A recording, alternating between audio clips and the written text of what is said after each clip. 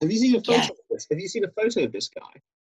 No, hang on. Let me look him up. Oh, also, tell me if you can hear me typing, because if you do, I'll just use my phone instead. Oh no, he's Right, kind of hot. right, exactly. He's Mads Mikkelsen hot. No, The guy that we're going to spend the next like hour and a half comparing to like fucking Ray Blanchard and his like squadron of turf weirdos. oh He no. looks sort of sexy in a sort of like Imperial Stormtrooper Dom kind of way. Yeah, this is really upsetting. Oh well. Oh well. He had a stupid haircut, so it's fine. That's a very fascist haircut, really. Yeah, well, this is the thing though, was that like, it was also just the problem with the fash haircut, as someone who has unfortunately had to grapple with the fact that if you are a trans masculine person, as I am, you have two choices in your hair. If you want like a stereotypically masculine haircut, like, you know, shortish on the back and sides and slightly longer on the top, is that you either get to look like a turf or you look like a fash, and it's because it's a very like sensible haircut. And it's just like, and these people consider themselves to be like short back in size, down to business about this idea. yeah, it's like as haircuts go, it's like utterly unsurprising that it was like A, that the fascists picked it, and B, that it was like super popular. Because it's like easy to upkeep. It's got a lot of contrast. It adds height to the face. I spent too long thinking about the fashion haircut. Yeah, indeed. In fact, looking at this photo of our boy Trofim Lysenko, I think that what's going on here is that this is like the beginning of the comb over.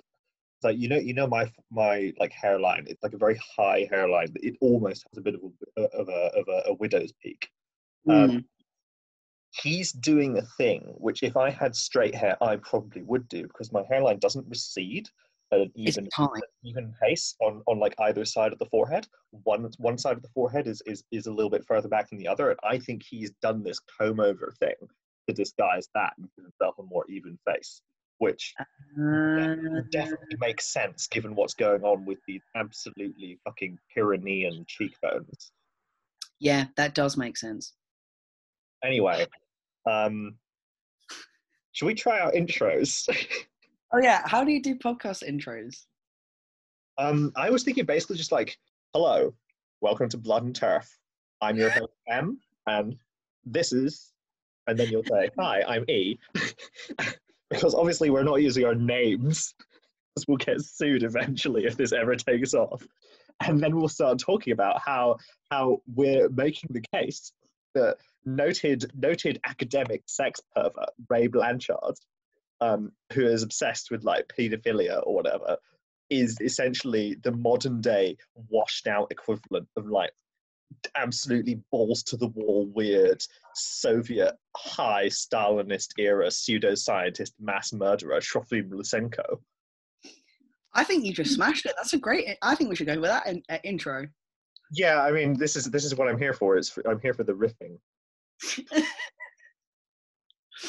Right. Yeah. Yeah. I can do the trans stuff because I'm trans, and you can do all the history stuff because you know things. Yeah, I'm history. Yeah, together. Right. So start by like running me through what you do know of trans healthcare, because enough people yell at you about it, you must have picked up some of it by osmosis. Okay, so what I've picked up from osmosis is like, first of all, I know like a lot more about like healthcare for people who are going on, I guess, like the treatment that you would choose if you were AMAB. Oh, so at like trans feminine people and like estrogenic treatment. Yeah, I think I have, because I'm friends with more people who are trans feminine. Yeah. So I think I probably picked up more about like the weirdities of that hormone cycle. I don't know anything about those surgeries. I know about the surgery where you get a dick, basically because like Phalloplasty. yeah, because you and a couple of other people have explained that to me.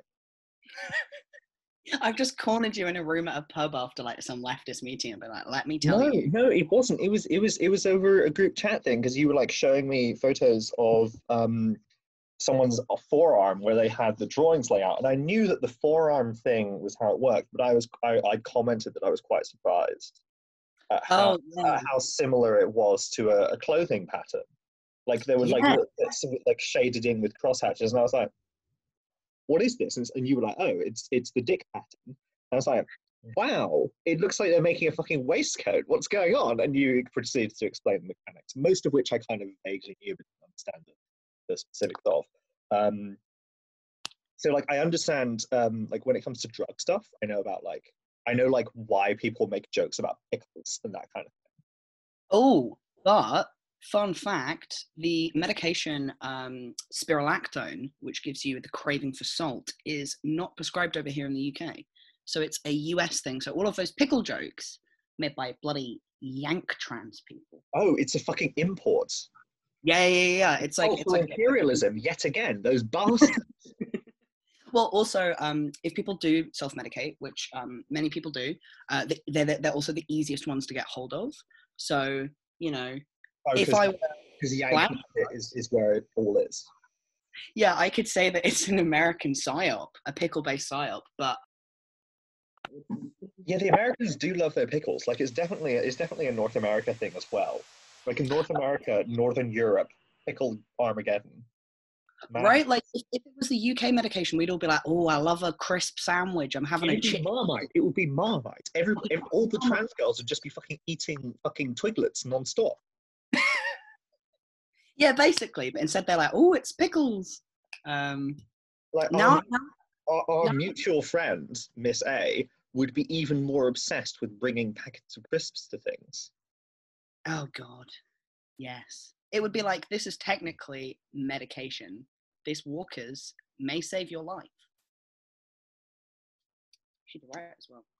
So, getting back to the central thesis, the thesis that we're putting to the listener is that there's two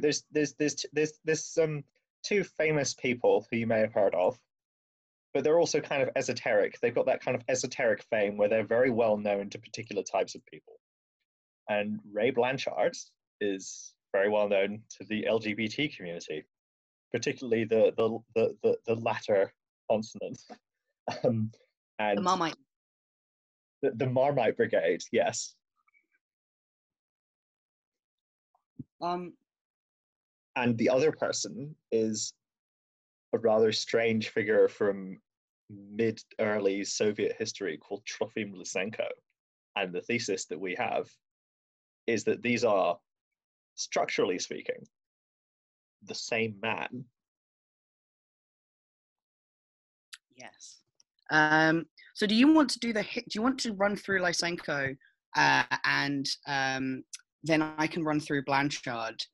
think we should start with Blanchard because Start with Blanchard. Okay. they're going to be listening to this are either going to be like trans people who want to understand like where we're coming from with this rather like bizarre idea, or it's going to be like our cis friends from Twitter who are like, what's this? And I figure, why have you done this?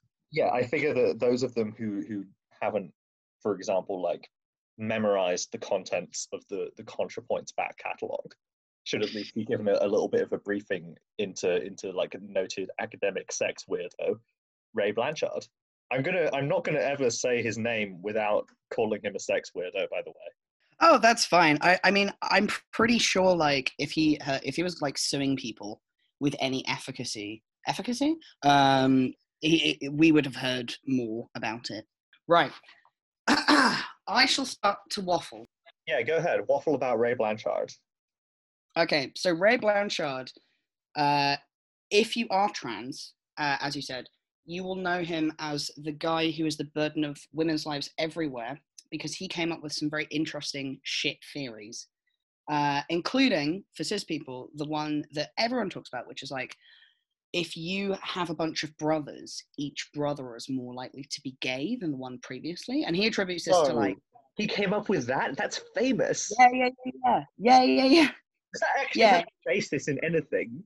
No, it's to do... So his argument is that it's to do with with like endocrine changes. Essentially, like if you have too many manly men in a poor woman's womb, then it gets damaged by all the testosterone and the virility, and therefore can no longer produce virile men, and can only produce degenerates and the homosexualists and the like.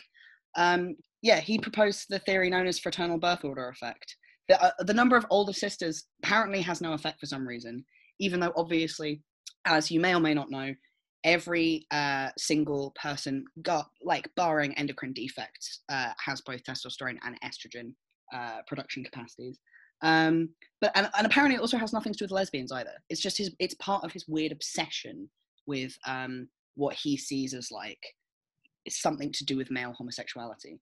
And he also has a bunch of theories about paedophilia and autoerotic asphyxia and some other paraphilias. And his most famous paraphilia theory is, of course, of the autogynophile. I'm probably not pronouncing that correctly. Isn't it gynophile? I don't know. Like it's such like an intellectually turgid concept that I think it's not even really like worth treating the respect of proper pronunciation. Yeah, it's basically his term, the autogyno or gynophile, is basically for describing trans women who are attracted to women, and he categorizes. Sorry. The basic idea is that either autogynophiles are like sneaky gays trying to attract straight men, yes, or they're sneaky rapey guys trying to get in with women. Yes, exactly. And he's basically like, oh, all of these women doing all this women stuff, they're not doing it because it makes them happy. They're doing it because of some roundabout way of satisfying a fetish, which is where autogynophile comes from. And he basically rose to prominence because he actually was a proponent of like gender confirmation surgery, like sex reassignment surgery or bottom surgery, as a lot of people call it now. So he was kind of like, he was kind of the archetypal. Trans people have a joke about how a lot of the clinicians who are the gatekeepers of our care are all chasers, and that is absolutely fucking true, and it's so true of people like Blanchard, in that they're like, oh, these freaks, they're so weird. Why would anyone be nice to them? But also, I am gonna like rate them on a scale of like bangability and like give them the treatment they need based on that. And like, there's definitely this kind of like, I feel like with that theory of the trans medical gatekeeper, that there's this like either a spoken or unspoken assumption that what's going on is there's a little kind of like Pavlovian psychosexual thrill trigger that fires off in the gatekeeper's head whenever they are able to issue the tit skittles. Oh yeah, they're definitely getting off on it, and Ray Blanchard has basically put his whole career around about his fetish. It's some good old projection, essentially. And it's also like, it's very blatant. Like, it's very, very clear. Like, it's the kind of thing where if you had Ray Blanchard as like a character in a film, people would say like, yeah, this is like a very good like a very perfectly all right like comedy character. But I feel like the characterization is a bit too blatant about like how hypocritically horny he is. Yeah, it's like literally he's literally like breathing heavily whenever he writes out a prescription, and everyone's like, this is not realistic, is it? Is it really? Unfortunately, it is, but and it is for a lot of other clinicians as well. But the TERFs obviously fucking love him because he was early in the game, and he has all of these like weird medical theories that they can be like, oh well, you know, Ray Blanchard, PhD, says all this stuff, so it must be true. You know, even though every other like trans healthcare practitioner was like, this is bollocks, what are you on about? They've got Ray, and that's all that matters. Right. So which is a parallel. Yeah, I guess.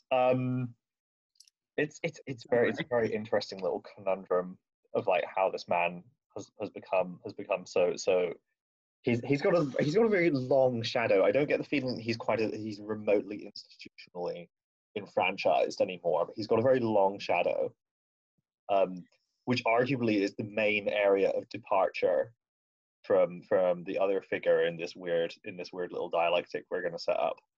Because I guess like Lysenko doesn't really have a long shadow in terms of his ideas being accepted, but at the time he had absolutely colossal institutional power. The other area I think in which they differ is that I don't think Ray Blanchard has ever directly had anybody killed. That obviously would be asking a bit much of him, unless you know any weird rumors. I just, I feel like if I knew the weird rumor that Blanchard had done some murders, it would not be a rumor. I would have leaked it to, like, I don't know, fucking Pink News or whoever listened to me. No, I mean, I think the main difference is that Lysenko is a zealot in terms of like, you know, the Long Shadow, and also was, you know, the lead agronomist under Stalin, whereas Blanchard has had influence over like a bunch of cranky evil doctors.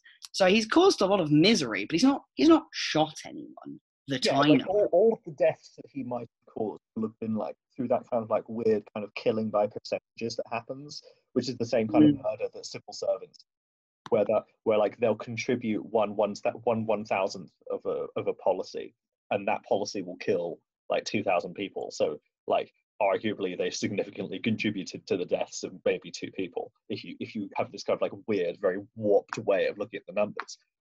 I very much doubt Ray Blanchard has ever killed anybody, except perhaps by medical incompetence. But his ideas have contributed to like the systemic immiseration of an entire class of human beings. It's like the bit in one of the Discworld novels where Moist von Lipwig, who's the when you steal from the bank and all of the stuff like rackets on, and then like the granny can't buy her cabbages and she dies.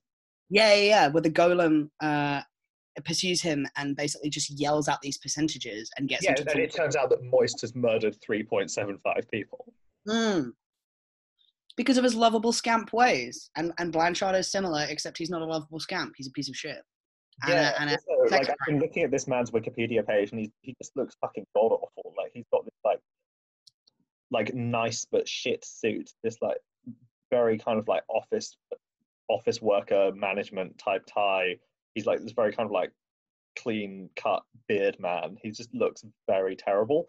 And then when I click back to the Wikipedia page for Trofim Lysenko, it's like the most incredible Bond villain looking man of all time here to give you the strap. It's bonkers. He looks wild, and it's just a black and white photograph of a guy who was obsessed with plants. Listen, agronomy can be cool.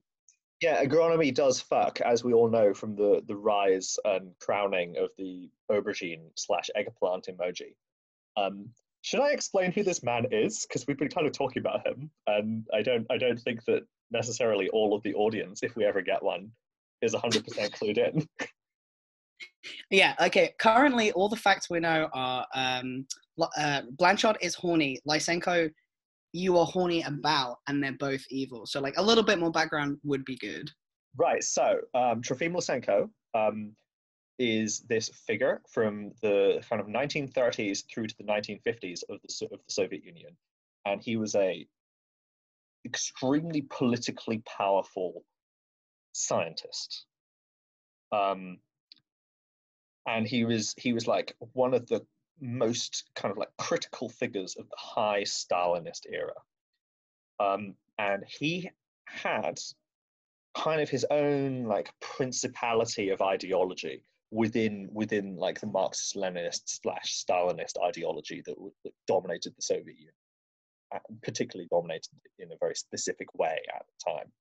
And this was called Lysenkoism, and it's specifically related to like the biology of plants, to genetics, or rather a rejection of genetics, and to like ideas of how you could like grow crops and like change the nature of like plant strains. And it was a pseudoscientific idea. It was complete bollocks. And the general concept was basically that what we now know as genetics, the idea of, well, they didn't know about DNA at the time, but like the idea of like essentially Darwinian concepts of evolution was basically bollocks. He thought it was nonsense. And that instead of things inheriting things via like a breeding system, you could inherit physical traits from your predecessors by being kind of like exposed to the same environment with them, or in the case of plants, having like grafts put on. And this like concept of like grafting plants onto each other was considered to be so powerful in changing the physical nature of plants that he thought that you could literally like turn different kinds of fruits into each other, and that you could make like plants that grew in the summer grow in winter if you did the right kind of like sequence of like grafting and like weird environmental exposure shit. He was fundamentally one of the most successful pseudoscientific con men in human history. I think like I think we could probably make the case that, with the exception of like maybe the anti-vax movement, and I think even then he'd be edging them out because he's like a single figure and they're a big conglomeration of weirdos. He's probably the most successful con artist that didn't lead a country in human history, which is bad, because his con killed people and it was fundamentally scientifically incorrect.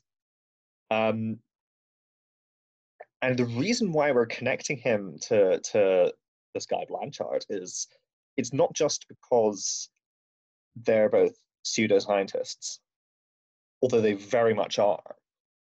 It's kind of because of this other thing that or like you might disagree with me about this, E, but like to my mind, it's also about this other thing that Lysenko did, which was that he very enthusiastically participated in purges and like got rid of people, by which I mean had them, you know, sent to gulags and killed. He got rid of people who disagreed with him, who held to like Lamarckian or Darwinian theories of genetics.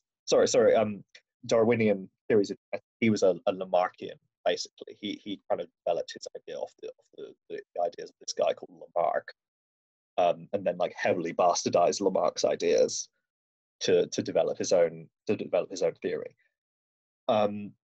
And I kind of feel like this combination of like a pseudoscientific theory being incorporated into like a fundamentally like oppressive worldview, and then being used to like deliver political punishment to like members, like respected members of a scientific establishment who genuinely want to help people, which, you know, some gender clinic people probably do, and I imagine you could probably speak at length at the degree to which it breaks even on that front. I very much doubt that it does, but there you go. It's changing. Yeah, and like I kind of feel like the influence of Blanchard in like turfism and quote unquote gender critical politics and the increasing like backlash against access to trans medical care is similar in some ways to this. It's like the mirror to this purge, because while like Lysenko, the purges were all like based around his wishes, like who he opposed within the Soviet scientific establishment. The opposite is true for the kind of like Blanchard turf ecology of opinion, where Blanchard isn't like telling the turfs to like go and like purge a bunch of doctors from, I don't know, is it Tavistock that's the name of one of the clinics? So Tavistock is the only British clinic that treats under 18s, and that's why the turfs are so obsessed with it. Right, I thought so. I couldn't remember the specific reason why they were obsessed with it. I knew they were heavy about that, but it's stuff like that. Like they come up with these bizarre ideas, like you know, the evil doctors with their grasping hands, you know, like you might be able to hear a dog whistle in the background, are like coming to go and get your kids, and then they'll do stuff to your kids, and suddenly your kid will be different. And it's that kind of idea which is used to like put political pressure on a bunch of random doctors, and instead of being a centrally directed purge, it's like this like kind of like hyper reactionary like Karen / Brexit mum right wing weird bullshit which they're directing against doctors. And stochastic Karenism. Yeah, it's stochastic purging. So yeah, this is the thesis which we got, which is like Lysenko is like an arch pseudoscientist con man who engaged in like very proactive purging and was like deliberately pushing this very specific concept within like a grand political ideology, a grand world like view of the world down to its physical. Whereas Blanchard is like a postmodern version of this, where he's essentially a jumped up self-help guru who's trying to sell his book. He's just he's the academic equivalent of that. And he's kind of like drifted into being important to this like ideological group of reactionary people who hate LGBT people, specifically trans people, and think that they're all like pedophilic vampire assassins out to steal young Timmy and turn young Timmy into a girl. Yeah, and the thing is like Lysenko, he did have this effect on, like, he had this huge power and led to the death indirectly of millions upon millions of people, because Lysenkoism was adopted by Chinese communists, right? Like Lysenkoism became critical to like most of the Marxist-Leninist efforts at doing mass agriculture, because it was literally considered to be part of the materialist ideology. And there's all sorts of like weird stuff to do with like how they interpreted materialism, because at that point it had all these weird things that were going on where the materialists were wedded to particular concepts, or like the Marxist-Leninist materialists were wedded to particular concepts about how like literal physical particles behaved, and this caused all kinds of like weird bullshit with the physicists, where they were unwilling to grapple with concepts like quantum mechanics, or concepts like, can you split an atom? Is it anti-Marxist to conceive of being able to split an atom? That kind of thing. I mean, they were right about a lot of science, and that a lot of it is like either directly or in aid of an imperialist project, but they were not right about crops or atom. But his ideology, if he didn't have this power, would just be absolutely laughable. Like Vavilov, everyone's favorite Vavilov, like mentored him and was like, "Oh, this poor dude, he's trying. I'll give him some help. Bless him." Little did he know he would end up dying in a gulag thanks to him. It's just it's and for the benefit of the listener, in this weird little tale that we're spinning, Vavilov is the equivalent of like the mythical good doctor at the gender clinic who actually wants to help you, doesn't want to secretly shag you, and will give you the skittles. And what he basically did was he was like the predecessor, well, kind of not really the predecessor, but like he was the preeminent Soviet like plant biologist / agronomist. He was like someone who had lived through the big famines. He was obsessed with bringing up crop yields, obsessed with like the stability of the Soviet food supply. He didn't want people to starve. And because he was determined to do this and was willing to like bring anyone who was committed to this project into the fold, which he believed at one point early on, he believed included Lysenko, he eventually got sucker punched, because Lysenko is this complete political animal, this absolute like Star Wars villain style bastard, who turned around and stabbed him in the back and had him sent to a gulag where he died in the middle of World War II. Which I guess is the equivalent of like a bunch of TERFs having the one good doctor fire. Yeah, and it's I mean, arguably you could I would not compare any of the gender clinicians currently working to Vavilov. No, it's a conceptual argument. But what I will say is I do think the TERFs have advanced their concerns, as if this is published in any timely manner, anyone who does bother to listen will possibly have seen the news about the government scaremongering about trans healthcare for children and about trans healthcare in general. Part of the reason they've been able to get this far, I do think, is because some gender clinicians have, you could say, capitulated, or even just in good faith tried to listen to these safeguarding concerns. And now suddenly you've got the government saying, "Oh, we're going to shut down quack doctors." And yeah, by the TERF stats, quack doctors, I'm aware there has not been a single quack. Well, there have been doctors operating outside of the, and this is where you can say capitulation, because there have been doctors operating outside of the gender clinic outside of big gender, outside of the clinic's kind of specific sphere. So there have been endocrinologists and GPs who independently have wanted to help trans people, and they have been completely handed out. There was one because in the UK context specifically, because right now UK is ground zero for turfitude.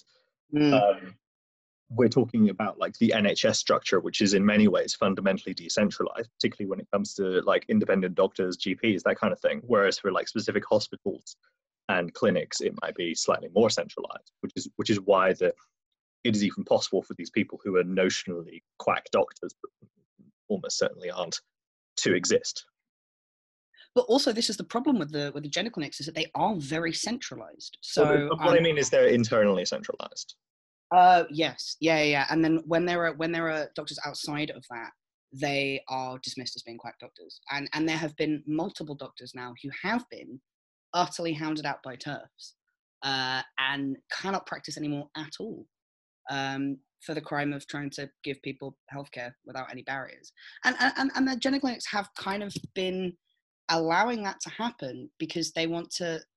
Some of them are like Blanchard, like horny for the people they're meant to be treating. And so even though we don't live in the Soviet Union and we don't, trans healthcare is not trying to sort the famine, it's not industrializing agronomy. Yeah, like we don't want to be too insulting about the comparison. Like, admittedly, like as we said, like Lysenko like deliberately killed people, and this is arguably it's a very hyperbolic comparison.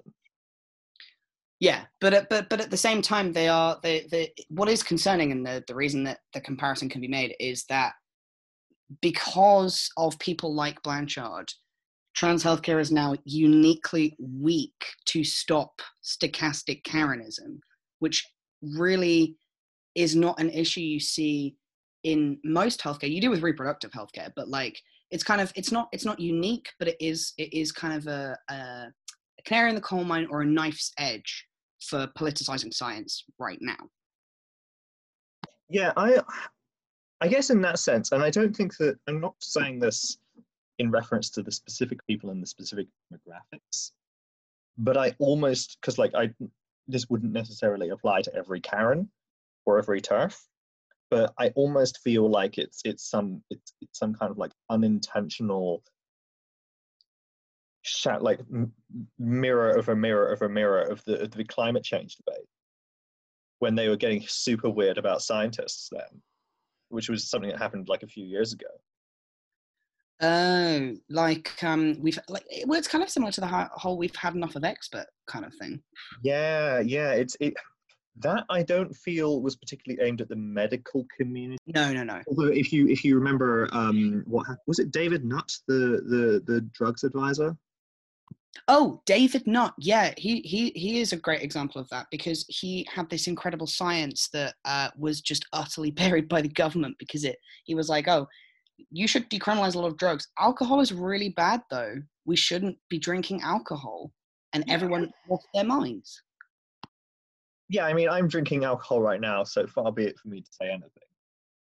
But yeah, that it's effectively that kind of model of like, well, the scientists say that the moon will squash my mum, but actually, I don't think that's right, because I'm very emotionally attached to my mum and the moon could never squash her. Ergo, I'm going to get the Daily Mail comment section to ruin your child's life because you're a scientist.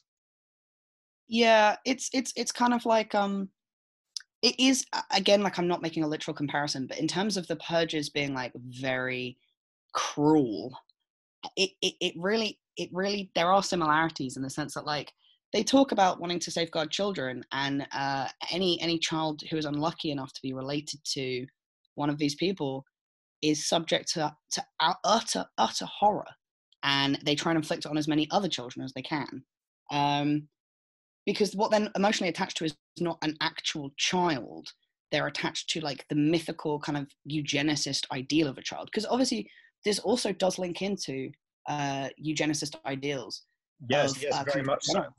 And this is the real reason why we're doing the podcast. If we ever get to episode 4, I feel we'll probably get like 2 more episodes before we run out of ideas. But to explain, the core concept of this podcast is to link fascistic, pseudoscientific, or cult-like concepts to turfism and explain how there's a neat little psychological and political ecology going on there, where they're both kind of like feeding on each other's tails, like Jormungandr or something. And this is the real reason we're doing it as well, in the sense that like this is all quite horrible stuff, and most trans people don't like paying close attention to it for absolute good reason. And most people aren't also weird politics nerds, sorry, or insane, which is me. And I haven't seen a lot of this stuff being linked, even as TERFs have started coming out with, you know, ridiculous racial conspiracy theories, which is another time. People are kind of there's a whole like white baby thing going on with TERFs for sure, which is something we should cover in an entire other episode, because I feel like the baby concept is very core to their whole thing. Yeah, the mythical white baby, which is, it's specifically mythical as well as with any fascism, because fascism is a death cult. But like I said, like when they do have trans or gender non-conforming children, they treat them in horrific ways. They do not care about real children. They do not care about real mums. They do not care about real doctors. It is all a myth. Similarly, if Lysenko cared about any of his plants, he wouldn't have killed them by doing stupid shit to them. Wait, it's not similarly because plants aren't people, but well, I mean, I've he did care about the plants. He was just fucking incompetent. You don't have to be a fancy gardener. You can be a gardener in the 30s and still not think that you can make plants grow in the winter by making them a bit cold sometimes. The thing I wanted to bring up about Lysenko is, and like specifically in relation to the comparison to Blanchard's type pseudoscientific figures in the TERF movement. And I'm gonna ask you a rhetorical question, and then I'm gonna explain my background for it. Right. To what degree do you perceive self-knowledge in their intellectual failings? And the background for this is when Lysenko was on the way down after Stalin had died, they kind of slowly shuffled him into obscurity. They actually let him hang on in positions of power after Stalin had gone for really quite a long time, because he was really powerful. It just wasn't worth the fight. But they eventually got rid of him because it was getting stupid, like it was just getting embarrassing. And during the, okay, this guy is embarrassing, time to let everybody vent process, which they would always do in these kinds of situations, it emerged that like his like early successes, and his early successes were about this like concept of vernalization, which is where you kind of like trick a plant into thinking that it's spring, which is a thing you can do. You can like freeze your saplings in the freezer for a couple of hours and they think that the first frost has happened, and then they start putting out shoots or whatever. That is a thing that happens. He thought that you could do this on like a species wide level, or at least he claimed that he thought he could.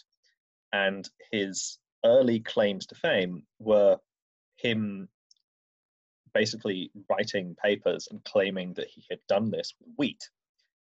And during his downfall, it emerged that basically what he had done is he had gone to his dad's farm, got his dad to bury a whole bunch of grain for the winter, planted a bunch of fields at the wrong time of year, dug up the grain at the critical period, presented it as proof of success, and was basically like, well, Bob's your uncle. Soviet science has done it again, lads. And if this story is true and that's genuinely what happened, and I have no reason to believe that that is not what happened, that indicates to me that he knew that quite a lot of the stuff that he was saying was bullshit, and that he essentially had like a psychological complex, which meant that he didn't care and was too invested in the fact that he wanted to prove this idea that he believed in like a capital B belief way, but knew was false. He wanted to prove that, but had to do cons to do it, which I feel like is very, and without wishing to be patronizing here, I feel like it's a very religious way of thinking. And I wonder if like that degree of like deflected self-knowledge is something that you perceive as being present within like the pseudoscientific, bastardized medical sections of TERF ideology, and even with specific individuals like Blanchard. I do think there is some element, specifically with Blanchard, I think that there is some element of zealotry, but in his case, it is, and I am not even joking when I say this is not a funny bit, he is entirely blinded by his weird, horny complex, to the point where he probably doesn't even know what he thinks. With you know, with TERFs, with stochastic Karens, I do think they have this innate disgust that they just try and rationalize in whichever way it is. And this is the problem with, you know, debating people, is that every time you knock down a rationalization, they find a new one, because they believe that they are absolutely right to have this disgust. Right, exactly. They're the people from that infamous incident with Gordon Brown. You know the one. Yeah, the one where Gordon Brown was like on the campaign trail before he got annihilated by David Cameron, and he like ran into this like pensioner lady, and it resulted in this infamous hot mic moment where he called her a racist old woman after getting back into the car and talking to her about immigration. And I feel like there's this, like, within like the white conservative suburban ideology of Britain, particularly England, there's like the silent BNP voter, and I'm not saying that woman necessarily was one, because she wasn't as racist as people can be in Britain. But like, I feel like there's a certain element of like the silent BNP voter type of racism. That kind of way of thinking about racism is duplicated in a way that a lot of like TERFs think about their TERF stuff, in that it's just like it's pure vitriol. It's like a very kind of like basic theoryless vitriol. Yeah, it's just base disgust. Yeah, which nothing... is another little thing which I think is something we should probably like devote another episode to, which is that there's not really much TERF theory in the broad sense. Like, there's quite a lot of jargon, like radical feminist TERF writing from like particular intellectual figureheads, but it's not a theoretically deep movement. No. Unlike the modern fascist movement, particularly in America, where there's a lot of theoretical weirdos. And they also, they will kill their own theoretical darlings. They recently did this with Julie Bindel, because she stepped out of line. And yeah, I remember that. What was it she did? I think it was basically, she was like, you're being a bit homophobic, if I remember correctly, because there was a big wave of that, where they doubled down on the silent, well, it was never silent, but the easily sidestepped homophobia, they doubled down on, and then people kind of went, ooh, this is a bit much, isn't it? Because the other thing about TERFs is that they're more and more radicalized. And yes, in terms of like... They've gone through some kind of radicalization spiral. Yeah. Particularly over the last 18 months. Like, it's a very, very recent phenomenon.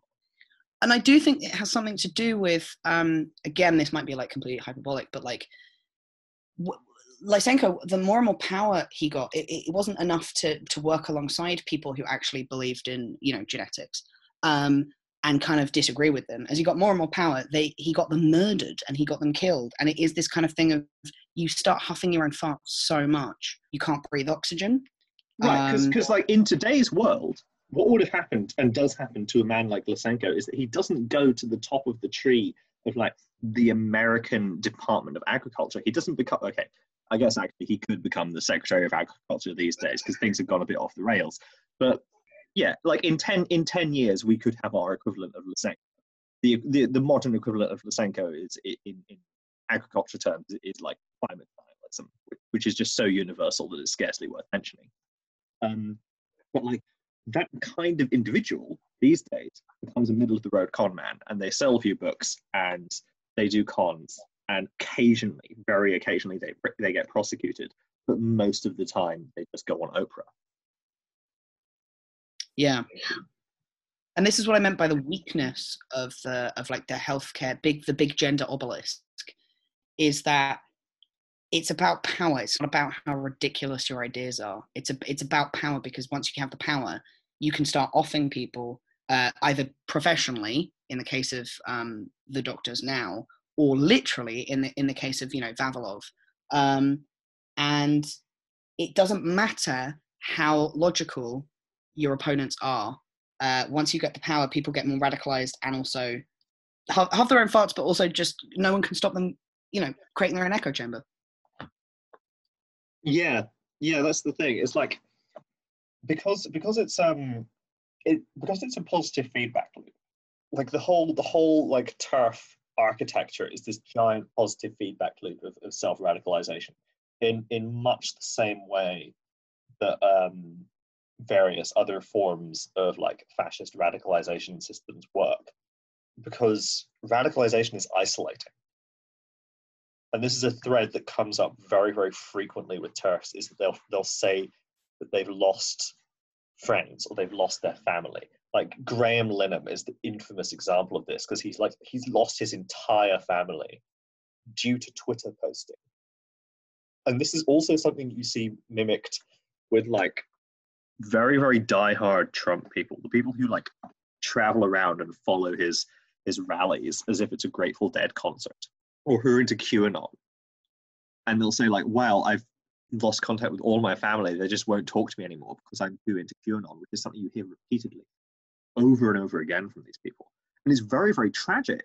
And it's this classic thing that centrally organized cults put a lot of effort into doing, because the competent cult leader knows that if you can snip somebody off from their family and like get them into this cycle of like one belief begetting another belief, then it will create an isolation spiral where their family will think, okay, Julie's found this weird religion, it's a bit weird. And then the next month it's like, Julie's being really, really like outspoken about this new religion. That's a bit weird. I'm going to talk to her a little bit less. It's getting annoying. And then 3 months after that, it's like, God, we don't have to have Julie over again. She'll start talking to us about like the cult of bugs that she's into.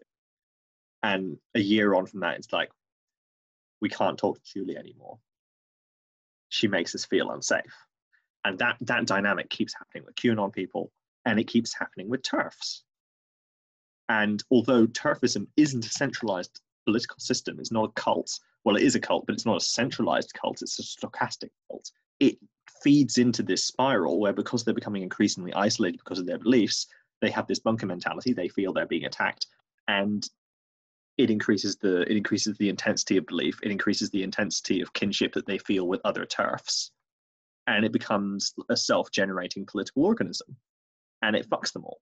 And that's, I feel like, one of the like key dynamics in fascism. It turns up in other political ideologies as well. But the thing is, what's interesting to note is the factors that make these mini cults pop up again, or the radicalization spiral to kind of really floor it on the accelerator, which is what's happening now.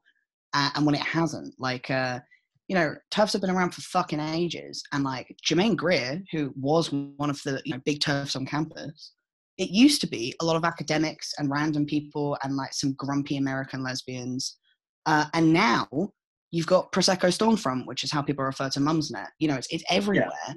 But within that, every time there is a new figurehead, no matter how quickly that figurehead is discarded, it spawns new mini cults. So the Heritage Foundation, the right-wing evangelical organization, because they bankrolled that's the one that was doing all the dark money stuff, which is another thing we have. Yeah, but what's interesting about that is you saw they have now, because that happened, and in what happened because of it is, as soon as people had access to these kind of material, all this power, essentially, you saw all these mini cults form, and now you're seeing the fallout of it, because you're seeing quite a lot of TERFs who got really radicalized suddenly leave, and their stories seem to have in common that they were abused by mini cult leaders who were just given a little snippet of that power.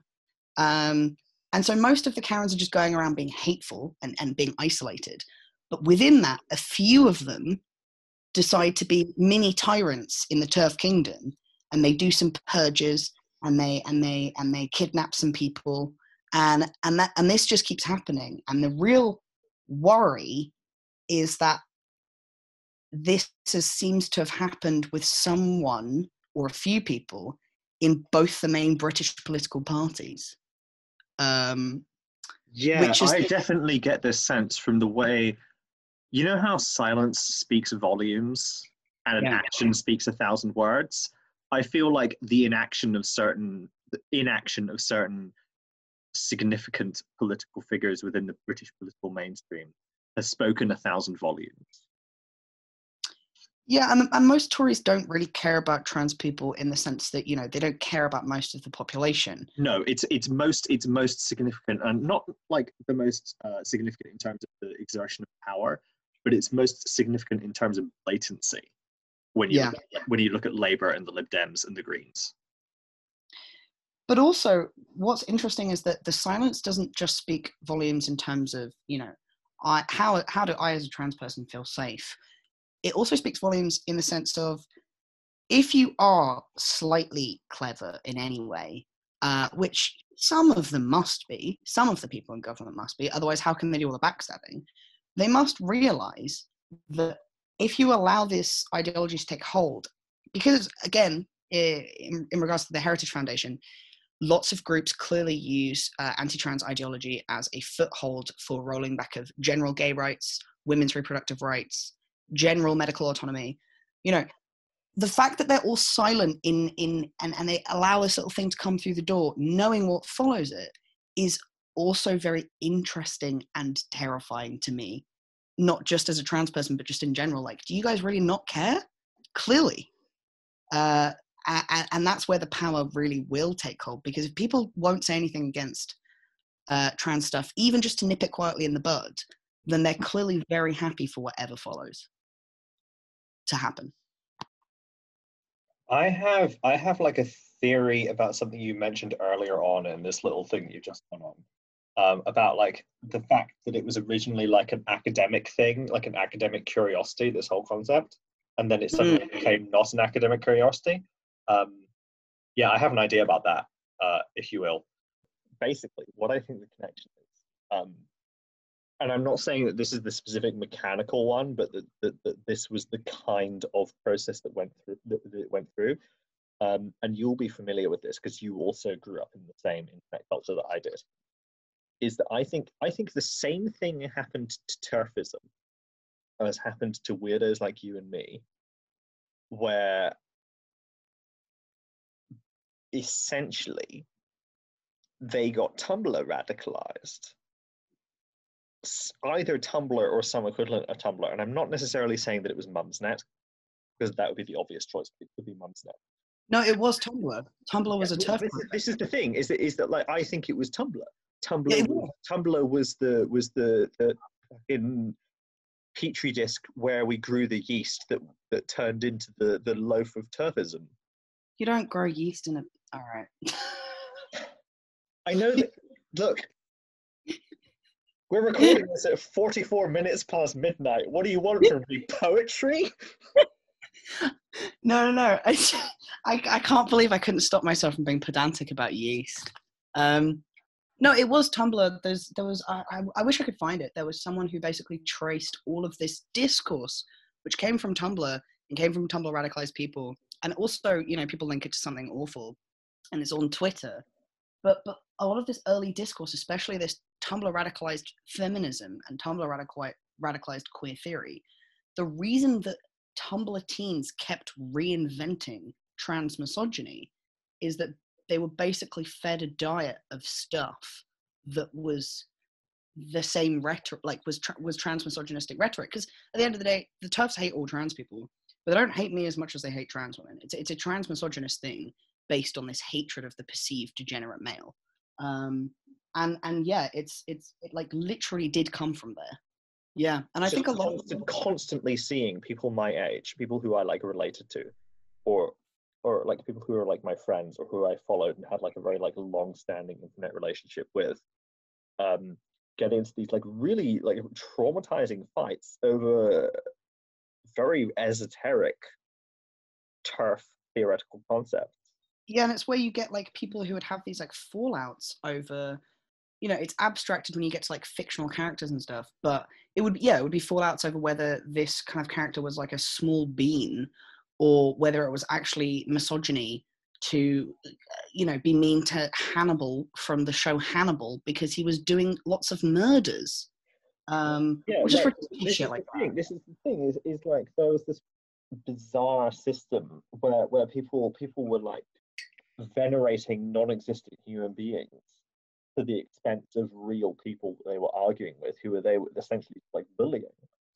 And it's almost like that has gone through like several stages of metastasization and mutation, where now the turf organism no longer lives primarily in like the minds of like trans misogynists on Tumblr who are interpreting like bizarre sections of radical feminist theory from the 1970s. It now lives in like stormfront prosecco drinking Karens, who are interpreting completely different things, but who are still applying that same kind of generalized concept, where like they're brutalizing real people for the sake of an abstract that does not exist, except it's no longer like this very, very like filtered version where it's Hannibal and you're being problematic to Hannibal because Hannibal is a sweetie pie and is in all fan art.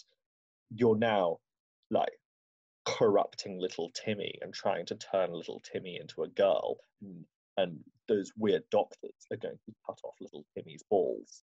I'm enjoying the character of little Timmy. It's to relate it very like in a very circly way back to Lysenko and back to Blanchard and back to crime scientists who are doing bad things. It really is this thing of like the science will out, and this kind of like weird the sort of Tumblr petri dish was almost a fertile breeding ground, not necessarily directly for the people who would become TERFs, but so that the backlash against the original majority teenage girls,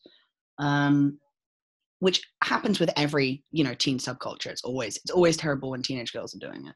But the backlash against it then informed the TERF stuff, in that if you get all of these teenagers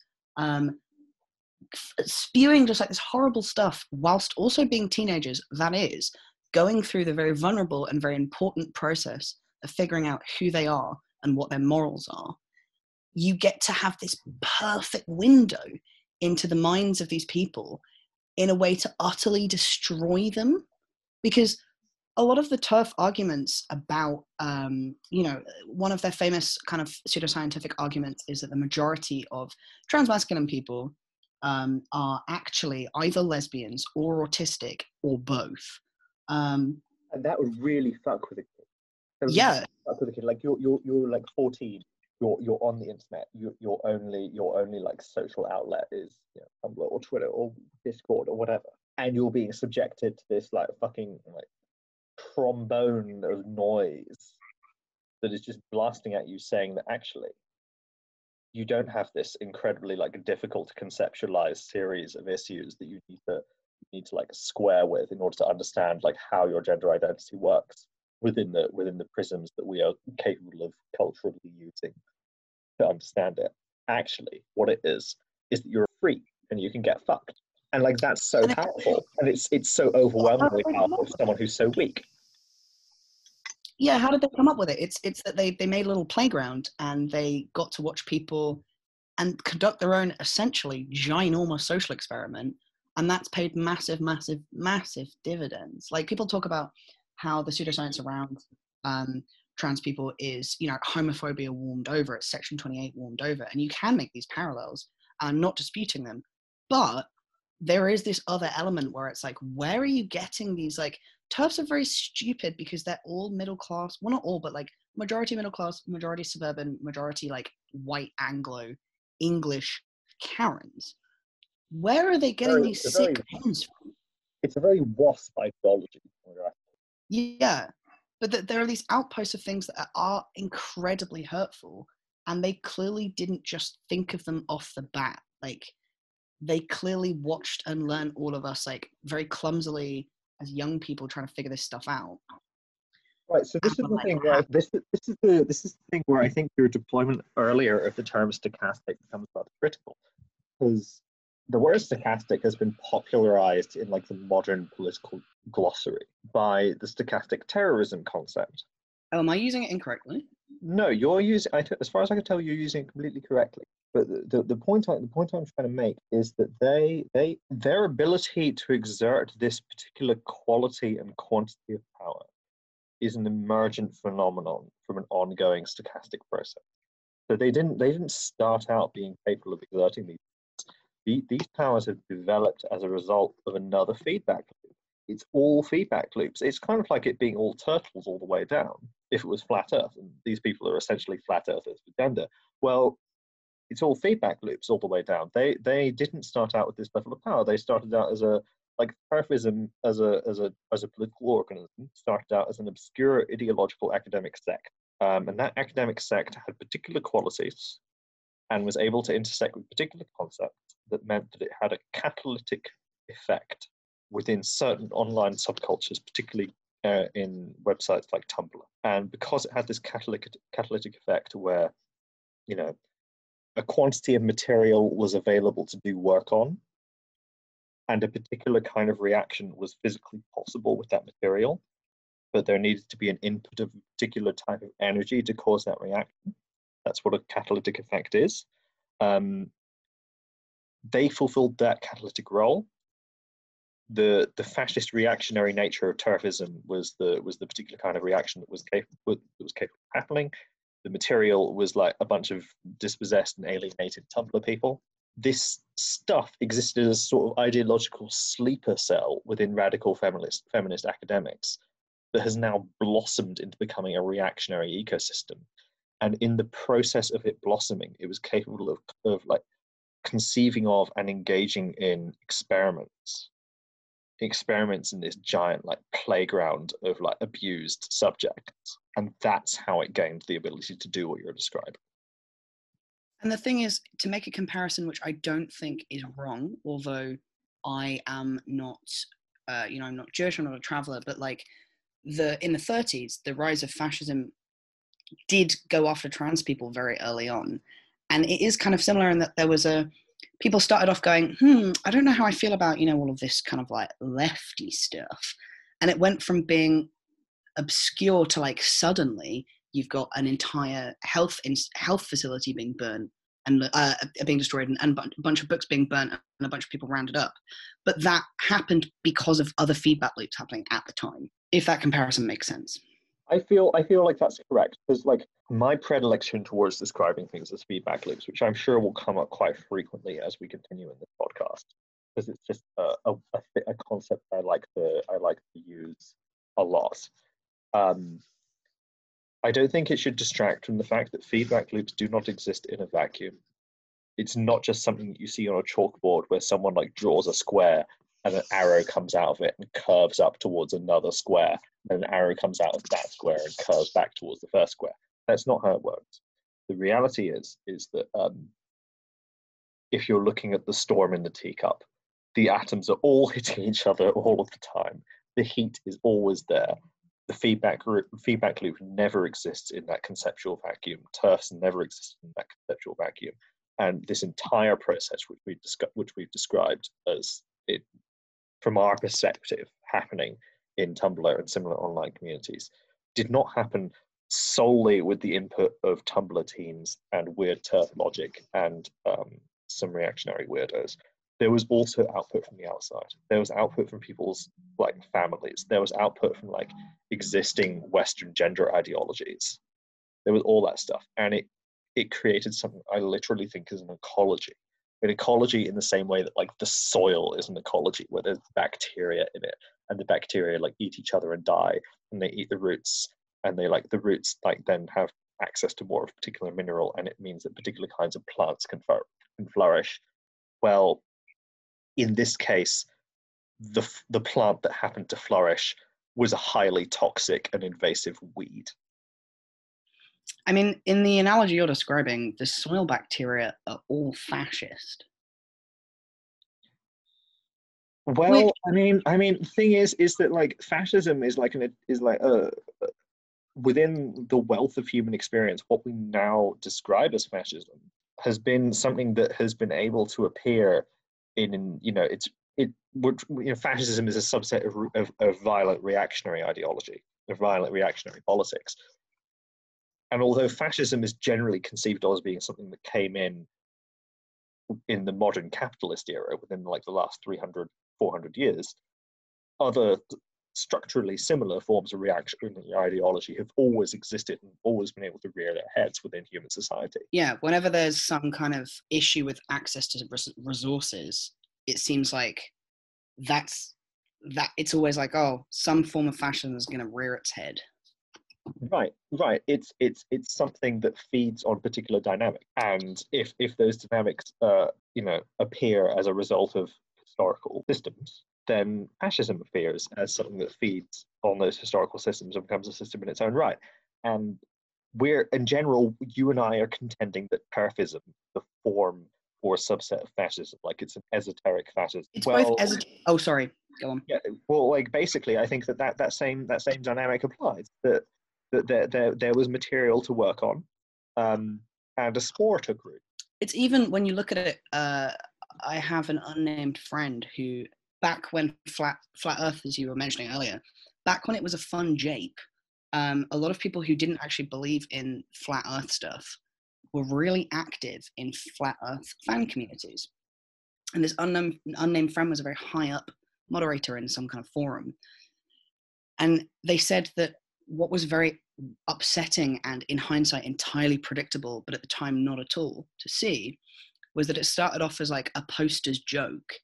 And what very quickly allowed it to become like Nazi hell is the simple fact that for fun and games, everyone had to deal with the fact that rhetorically you had to suspend your disbelief and allow for certain things to be debated that actually aren't debatable. Like, the earth is not flat, we can't debate that. And you see this a lot with other reactionary ideologies in that, white supremacists suddenly want to debate that races are unequal, and TERF suddenly want to debate that all of these truths about varying experiences can actually be slotted into two biological sex/genders. And once you allow for that to happen, people just go absolutely hog fucking wild with it. And it seems like what goes from a poster's jape to, horrific consequences just seems to be related to another feedback loop. Which is what happened to Lysenko. Yeah. Because in reality, like, you and I are not subscribers to the great man theory of history. Neither of us, I think, really think that Trofim Lysenko was like a titan astride the world. The reality was he was a local con man who tried to come up with like some kind of like bonkers theory where you could get like loads and loads of grain during the winter and it would help all the friends. And he wanted research grants. Right. He did this to get clout, and it got out of hand. And the system that you have just described essentially happened to him. It's when you allow people, it's clout, which you could describe as, social capital or power or whatever. When you have clout, the fun in japes stop being fun in japes. Right, because if he had been born now, he would have become a self-help book guru, which would have kept him in a nice little kettle of, well, it's bad and he is conning people and is abusive, but it's close enough to being fun and japes that it's not like destructive on a society-wide level. And when you take that view and you look at what isn't, in the category of what we're saying is japes, which is a wide category, given that we've just described self-help guru con men as japes. Yeah, but in terms of very, very abusive. Yeah, no, in terms of wider societal impact, it's not a moral impact, it's more of a statistical one. So if you have little statistical impact, which I'm going to call japes, obviously it is not fun to scam people and abuse them. But what you think of is that if what goes from a jape to a horrific regime is essentially randomized, the only thing that's worth looking at is why certain japes gain traction and why certain things gain clout. In a time of famine, it was agronomy. Now it's hating people with blue hair. And why is that? Right. Here's the thing. I have an answer to that question. Oh dear. And our boy Lysenko is going to fucking hate it. Can you guess what it is? No. It is natural selection applied to political memes. Right. So the reason why Trofim Lysenko as a political person was able to gain that kind of success, and the reason why turfism has been able to gain this kind of political success, is because the meme is self-sustaining. And I'm not going to try and get into like 4chan meme magic here, but it is essentially natural selection applied to political ideologies as organisms swimming within the body politic. And that is what it has come down to. And turfism has political evolutionary traits which have enabled it to become powerful within the current living environment for political organisms. Yeah, it taps into people's fears right now. Right. And it's I feel like it's like very perverse and also like a highly appropriate conclusion for our first episode to come to, that the thing that Lysenko was wrong about explains why both him and his modern iteration have become so absurdly successful. Unfortunately, it also means that we're platforming Dick Dawkins, which is another crime. God, I know, like it's fucked. Like that's the only thing he's ever been right about as well. He was right about the honey. Truly, we do not live in a free society. If a man cannot bring his apiary based items anywhere he pleases. Yeah, I mean the thing is the most absurd thing about the Richard Dawkins honey incident is that he was right about all of it and he still fucked it up. Oh. But this is the other thing, actually, to go back to, because Dick Dawkins is a reactionary, and he's racist and he's xenophobic. Is he a TERF? I feel like he's a TERF. He must be. He must be. I don't fucking know, but he must be. Because he's obsessed with all of that like evolutionary biology type evo psych bullshit, isn't he? I bet he gets really weird about trans stuff. And turfism and Islamophobia also go hand in hand, because there's the whole oh, they'll throw you off buildings type thing, isn't there? Yeah, and the Western obsession with Islamophobia is like the best way you can express it and still get a seat at the dinner table is through this faux feminism, like hijabs are mind control devices and things like that. I haven't seen any TERF stuff. I mean, he's a Remainer, isn't he? So, like, maybe he doesn't like them. Oh, I don't know. There are a lot of Remain type people are TERFs. Oh no, hang on. He's a TERF. June 24th. I resisted Harry Potter until recently, but have been lured into buying the audiobooks by the fact that the incomparable Stephen Fry reads them. I must say they are great fun. J.K. Rowling is a great storyteller. He's that's interesting timing for that. That implies he is in some very specific WhatsApp chat groups. Yeah. It's also upsetting that he's clever enough to make a dog whistly tweet, because everyone else has gone full fucking mask off with J.K. Rowling. She went mask off. She spent years. Like, if you and I and like our conspiracy theory minded brain have actually the kernel of turfism in that single fucking tweet, then it does at least indicate that he has political intelligence that is one or two rungs above the standard turf idiot. Yeah. I was making a point and I've completely forgotten it. I mean, my point is that I feel like we have put the intellectual icing on the cake. We did it. We solved it. Yeah, racism is over. It's like that fucking Kate Beaton comic. Oh, that was it. Fucking Angela, the one who wrote about the left being bad. Kill all normies. Angela Davis. Angela, God. Nagel, that's the one, yes. Yeah. So, for those who don't know, Angela Nagel wrote a book called Kill All Normies, which essentially, from a red-brown kind of workerist perspective, tries to figure out why the left is failing. And Nagel herself, famously, is shit on trans stuff, because of course she is. She's also shit on other things, like, she's just not very smart. She's just not very good at anything. But what's interesting about her book is she is obsessed with the cringe Tumblr left. And I do think... Yes, like very obsessed. Very, very obsessed. Obsessed in the same way that like Ben Shapiro is obsessed with calling people triggered. But this is the thing about the petri dish, the petri dish of the Tumblr milieu, is that it provided such a rich vein, not just for TERFs, but for everyone. In a sense, it is the most successful political project of the right internet. Like, Gab has fucking nothing on Tumblr. Nobody uses Gab. Yeah, like, whereas like in people reality, like Gab and Parlay. Have you seen Parlay? Yeah. It's like the new shite Gab. Like those are both like very, very crap clone essentially. And like the reality is a lot of the modern fascist movement was just as much influenced by Tumblr as it was by 4chan. Oh yeah.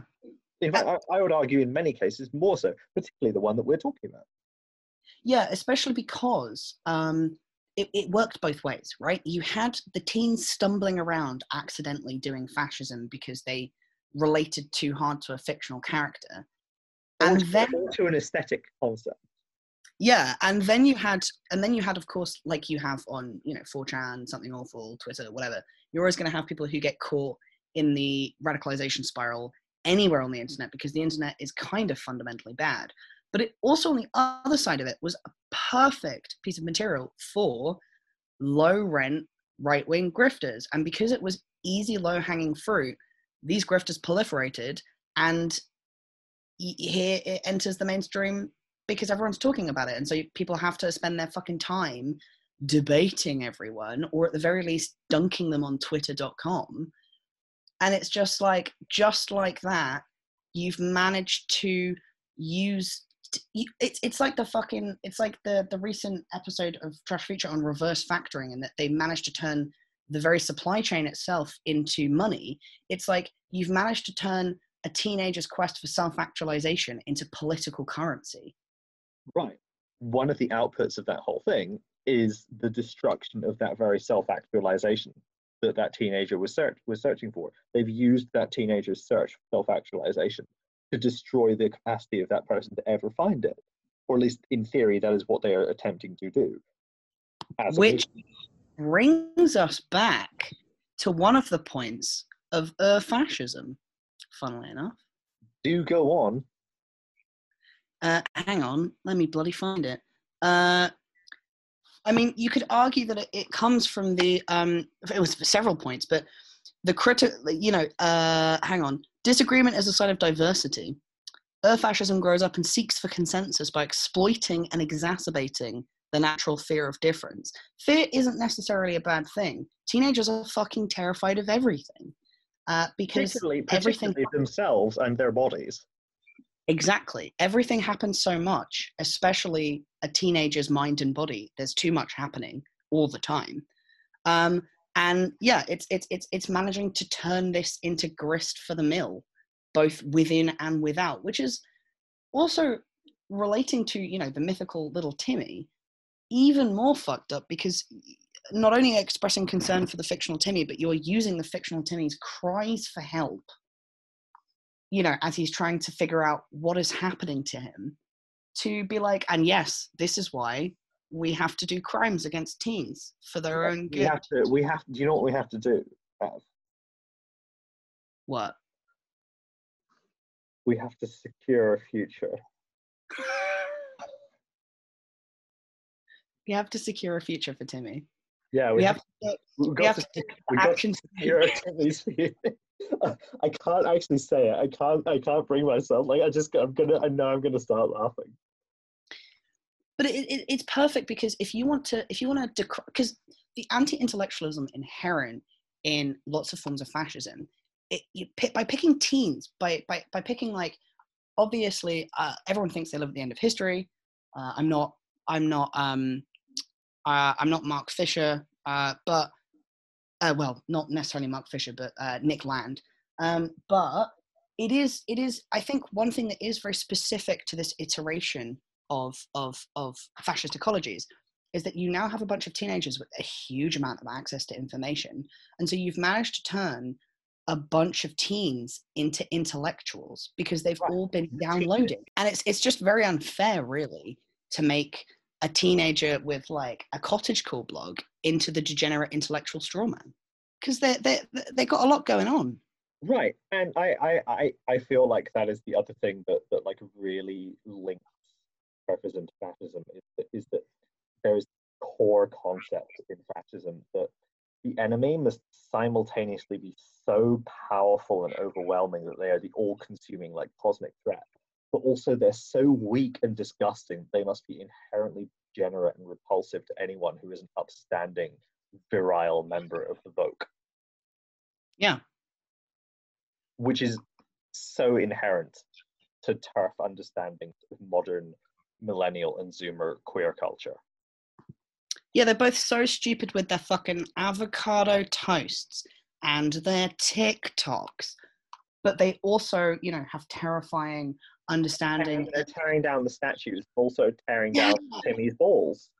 yeah, yeah. Like they have this incredible understanding of, you know, guerrilla warfare, and they're all rich off Soros books, and also, you know, now TERFs are talking about, again, it's for another time, but they're talking about how BLM is funded by trans Antifa, and it's kind of like they've managed to link it to all of the usual white supremacist fascism as well, because the Soros conspiracy is very anti-Semitic, of course, Yeah, and BLM is a movement against, you know, police brutality and white supremacism in general. yeah, and also it's about like because terrorism is so like middle class and like claims to be very proper.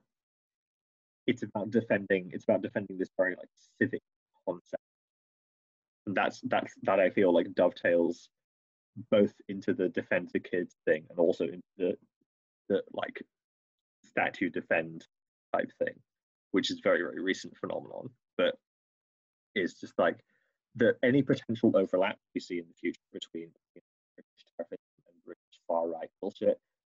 I have a feeling there's going to be a lot of overlap, which like we're already seeing in part over the whole statue defender thing. I mean, there was a statue defender, I think it was Anne Marie Waters, wearing an adult human female t-shirt. Yeah, yeah. So yeah, shout out to our boys Ray Blanchard and Trofim Lysenko. You've really fucked it, lads. We barely spoke about Blanchard. He's so like, he's He's done. he's a real non-entity. Like I feel like the real departure between Lysenko and Blanchard is that Blanchard is a historical non-entity. He's crap. Whereas Yeah, Lysenko is really fucking cataclysmic as a historical figure. Blanchardism, like you said, has had a very long shadow. Blanchard himself is subject of absolute ridicule and has been during his career, whereas Lysenko, it took fucking ages for that to happen. It took two regime changes. Yeah, like that I think it, like if we were to really conclude this episode, what I think we've got to ask ourselves is if we're approaching this sensibly and scientifically, has our thesis been proven? Are these historical figures really, really conceptually similar? And I think that like the place where they fall down is in this like direct personal comparison of the nature of their historical impacts, where like clearly they're impacting things in very different ways. But in terms of the type of person they are, where they're like partially self-knowing but ultimately self-denying hyper con men who are in like abusive societal structures, where like Blanchard is in like the postmodern academic like capitalist neoliberal bullshit, and like Lysenko is in like the hyper cult of high Stalinism, where you can like make up the most esoteric theories about material science and it will be accepted as a universal truth if you can get the ear of the right people. Like there's clearly a big like conceptual gulf between these two men and the way in which they were able to pull off the things that they did. And there's a big gulf in terms of like the ways in which they have these influences. But I feel like the nature of the influence they had was structurally similar. So I'm kind of the opinion that my thesis is like half proven. Yeah, I think we learned some things along the way. Yeah, the real transphobes are the lessons you. I don't know where I'm going with this. Oh, we should also do a disclaimer in the sense that, like I said earlier, TERFism is primarily a vehicle for transmisogyny, and neither of us experience transmisogyny. And so if we are going to do a podcast about this, it is worth being like TM, we're gremlins. If we fuck up, yell at us or some such. I mean, I feel like if we're gonna do a podcast episode about specifically, if we're gonna be doing episodes specifically that relate to very, very poor trans people, realistically, we're gonna have to pull in help. Oh, absolutely, yeah. I mean, I don't know who will let us yell at them for 2 hours. Who can we rope into this complete nonsense? I'm waiting for people to yell at me. Yeah. Do you have any parting words? Oh, yes, I do. I wanted to relate this all to permaculture because I love permaculture and plants and being trans. Right. And we have been talking about, like, particularly me, I've been talking about the ecosystem, political organism. So in a more bloomer way of viewing the ecosystem, I spoke about big gender, which is my term for the networks of gender clinics, which very much do seek to create this kind of like monolith which doesn't brook any disagreement. And that is partially because some of the people in these clinics are bad actors who do follow Blanchardism. And then there's also partially to do with the, at this point, over a decade long campaign of austerity, and also the precursor to austerity, thanks to Blair and Brown, and, just Britain being shit and wanting to get rid of the NHS for as long as it's existed. The good thing is that although big gender is awful to trans people, and specifically to trans women, and specifically to anyone who isn't white, middle class, educated, like permaculture, not everything is a monoculture. So the modern gender clinic system, this kind of big gender, has only really existed recently. And this is another thing, actually, that is why the TERFs are so freaked out, is because they think it's come out of nowhere. It hasn't, in a sense. Trans people have always existed, but it has, in the sense that, the Tavistock and Portman Trust and all of the gender clinics in England, and to some extent in Scotland and Ireland and Wales too, are obsessed with this monoculture of transgender medical care. However, like plants, like permaculture, everyone knows that monoculture is bad and that a diversity of tactics is good, and there are things popping up that are separate. The American system of trans healthcare, where it exists, is set on a much more holistic model. A lot of trans healthcare in America is done through Planned Parenthood. I'm not an expert, but I know American trans people.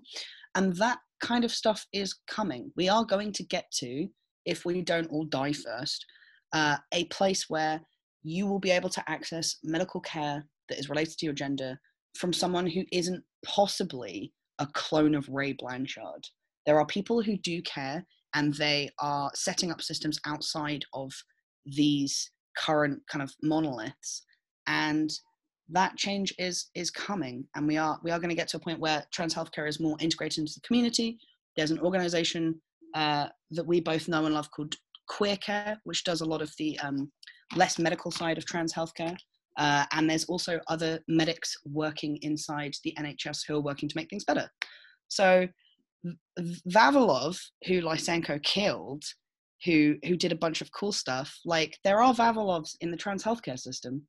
That's my style.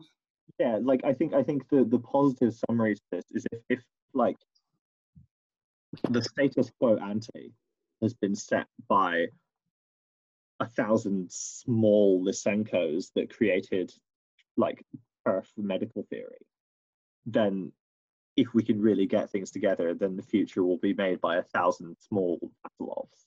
Yeah, we've all got gardens that we're growing our yams in to make our illegal hormones. That is a joke. Please do not raid my house. You make hormones out of yams? Oh, it's super interesting, actually. Hormones are super, super easy to make. The issue is that testosterone, because it's related to steroids as a controlled substance. Estrogen, not so much.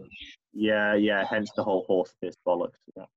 Yeah, it's not made from horse piss anymore, but you can make basically both estrogen and testosterone from yams, I am pretty sure. I think testosterone is ironically made from soy, but I may be wrong. Yes, you're probably right, actually. I did once corner a science nerd who worked in research at UCL, and I was like, what if you made me a crime lab? Tell me of the soy milk of your home world. Yeah, she was really unimpressed, and she also didn't know what I was talking about. So I ruined that party. But hey ho. Well, it's all right. You're not into girls, so it doesn't matter. Well, we will. We will soon all have our own little e-boy farms, and that's my future that I want to work towards. So that's the future that you're securing. Not of literal e-boys, of the soy plants to make the e-boys. I don't want to farm e-boys. That would be weird. All right, we should stop. Yeah, what a fantastic note to end episode 1 on. It's only going to be an hour and a half long. Disclaimer, I do not want to farm e-boys. This has been a podcast. Over and out. See you next episode.